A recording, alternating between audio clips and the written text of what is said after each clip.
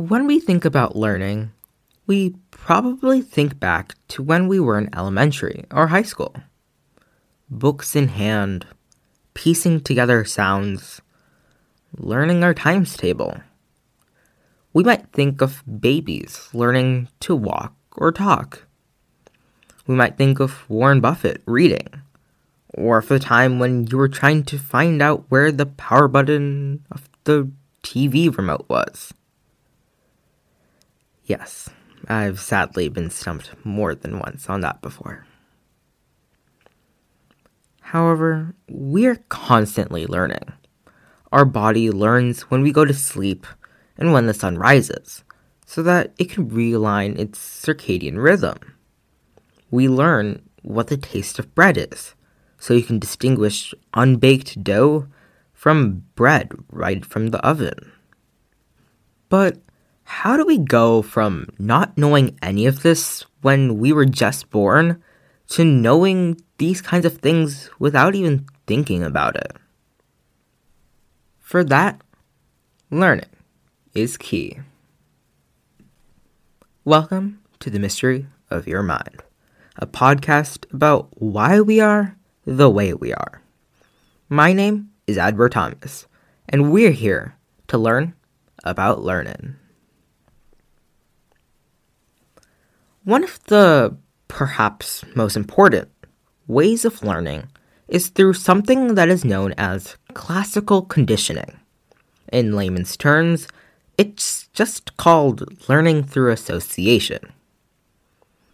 First stumbled upon Russian Nobel Prize winner Ivan Pavlov in the 1890s.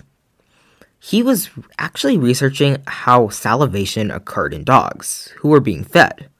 In the course of his experiments, however, he noticed that dogs not only salivated when they smelled food, but also when they saw the white lab coats of the researchers themselves, even if there wasn't any food.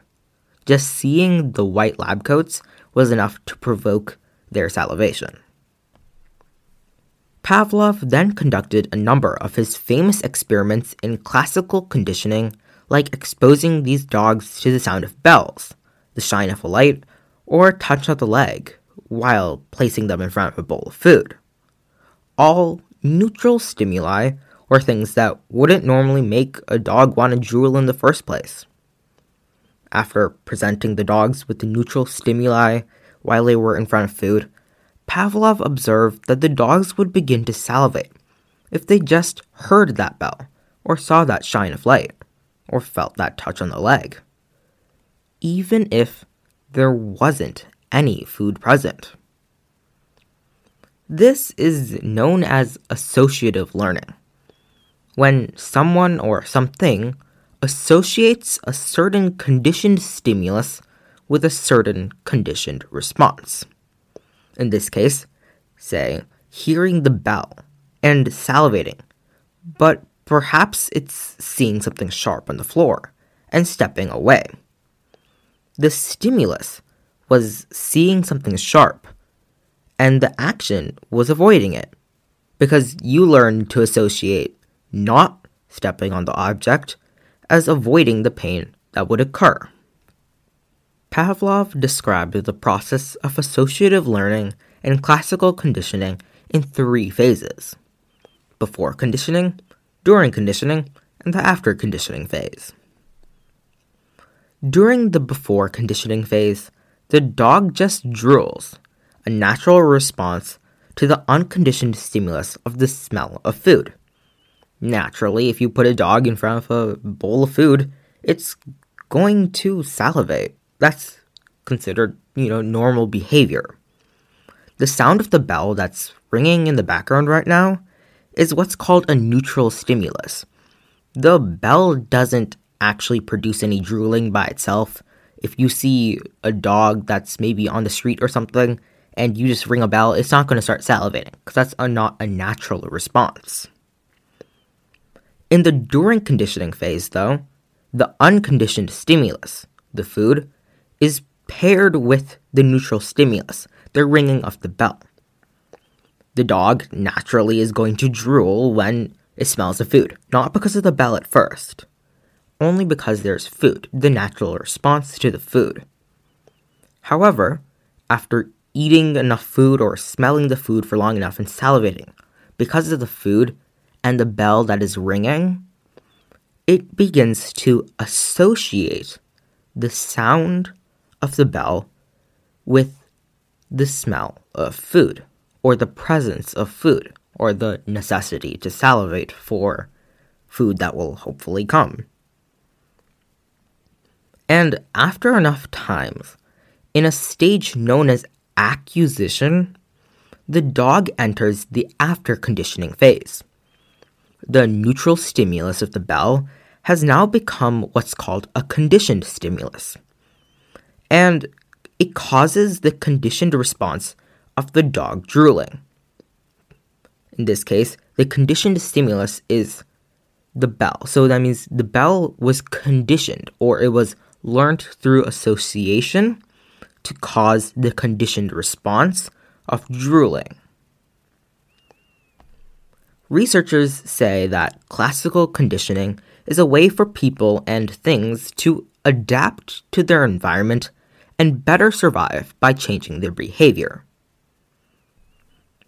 On the other hand, while classical conditioning is all about forming associations between stimuli, another type of learning, operant learning, is about strengthening or diminishing practices using reinforcers or punishers. If you've ever had your car beep constantly until you put your seatbelt on, or gotten a lollipop for saying thank you, or you were the person who gave a lollipop to someone for doing something good, you were using operant conditioning to learn or to make someone else learn something. The fundamental idea behind operant conditioning is that when given a reward, the frequencies of these behaviors that are rewarded increase, and when given a punishment, the frequency of such behavior decreases. Famous for designing his quote-unquote operant chamber, American behaviorist B.F. Skinner was one of the first leaders in the science of operant conditioning. In his operant chamber, also sometimes known as the Skinner box, an animal, usually a mouse, in a closed area could earn a reward, like food, for doing some sort of action. Usually it's pressing a button or pulling a lever. This box is a perfect example of what's called positive reinforcement, a stimulus that, when presented after a response, strengthens the response. Like classical conditioning, stimuli like pressing a button isn't a natural response.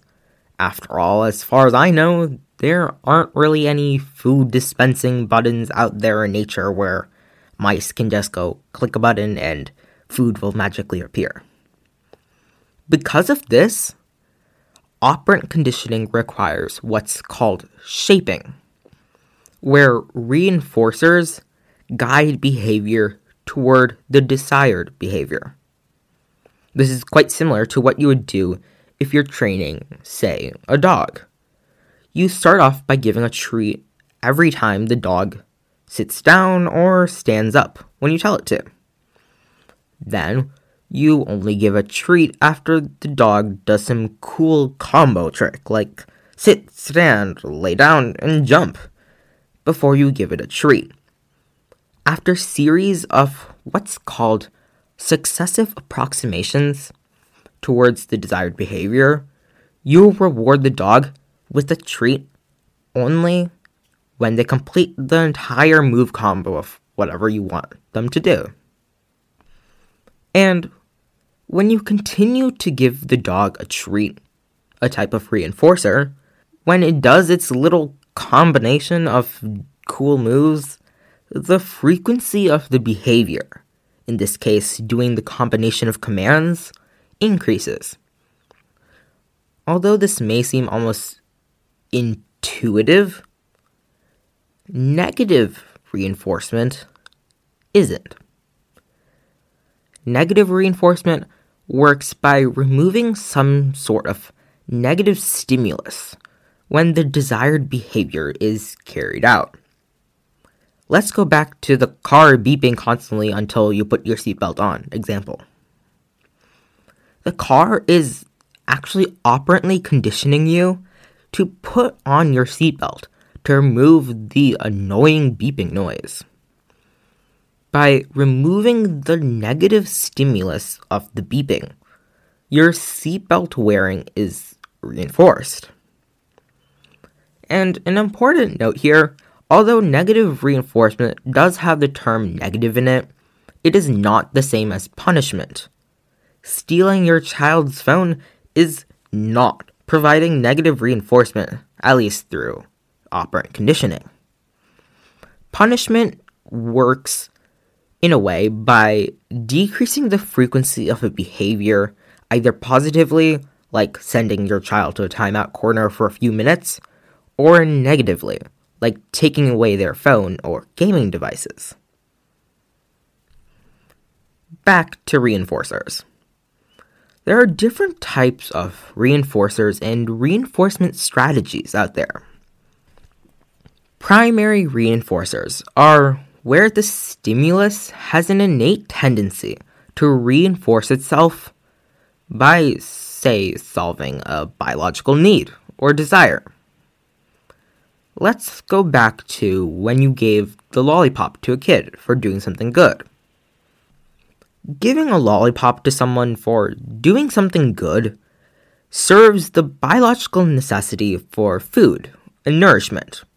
And because we want food and we want nourishment to stay alive, that stimulus, giving a lollipop to someone, has an innate tendency to increase whatever behavior they did to get the lollipop so that they can continue to get that food or nourishment. Same deal with the beeping car. It serves the natural desire for us to remove a pestilence from our environment. There are also conditioned reinforcers, which are stimuli that reinforce through the association with a primary reinforcer. So, for example, you get a paycheck for doing your job well, which can be used to buy you food. The primary reinforcer is having food and eating it, which, through association with the conditioned reinforcer, which is doing your job well, you naturally learn that doing your job well means the capability of having food and maybe supporting a family or just yourself. Because of that, the conditioned reinforcer of doing your job well reinforces through the primary reinforcer. There's also something called continuous reinforcement, which is actually a reinforcement strategy where you're constantly reinforcing a behavior. So giving your dog a treat every single time it does a trick, or giving the mouse in the Skinner box a treat every single time it pushes the button or pulls on the lever. What continuous reinforcement is great at is helping you learn things really quickly. However, it's also more likely to face what's called extinction, where you lose the connection between the desired behavior and the desired action. So, if you want this practice or this behavior to sort of stand the test of time, you're going to look into a different reinforcement strategy, what's called partial reinforcement or intermittent reinforcement. In partial reinforcement, you only reinforce a response sometimes. And as a response, it takes longer to learn or to acquit a response, but it's also more likely to resist that extinction. So maybe not giving your dog a treat every single time it does a trick, but maybe doing it when it does a trick exceptionally well, or maybe occasionally in between it doing its little combo tricks, so that even though it takes a little longer for it to learn that behavior of doing its little combination of tricks, it's more likely to stay in the dog's mind and brain and be able to recall that later and form an association between doing a trick and getting some food. As a result of kind of both the pros and cons of continuous reinforcement and partial or intermittent reinforcement, a lot of people end up doing some kind of hybrid between the two. You might do continuous reinforcement to teach a dog how to do a combination of tricks, but then you switch to partial reinforcement so that the dog remembers and learns and keeps that memory and that association between its behavior of doing the combination of tricks and getting food as a response. However, no matter what reinforcer or reinforcement strategy you use, no matter through classical or operant conditioning, our learning, in large part, is due to external stimuli, or what happens outside, what happens around us in our environment, and not to do with what's going on in our mind. Or so we would think. In this episode, I was looking through the lens of behaviorism, or learning through their environment. But in the next episode, I'll be looking on the other side of the coin for learning. Cognitivism.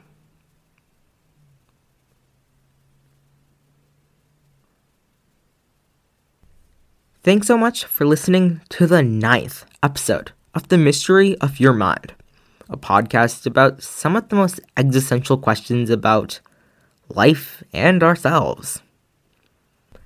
If you love the content that I create and you want to support me on my exploration to learn more about ourselves, our minds, and our world, the simplest thing for you to do is just rate me on whichever app you're using.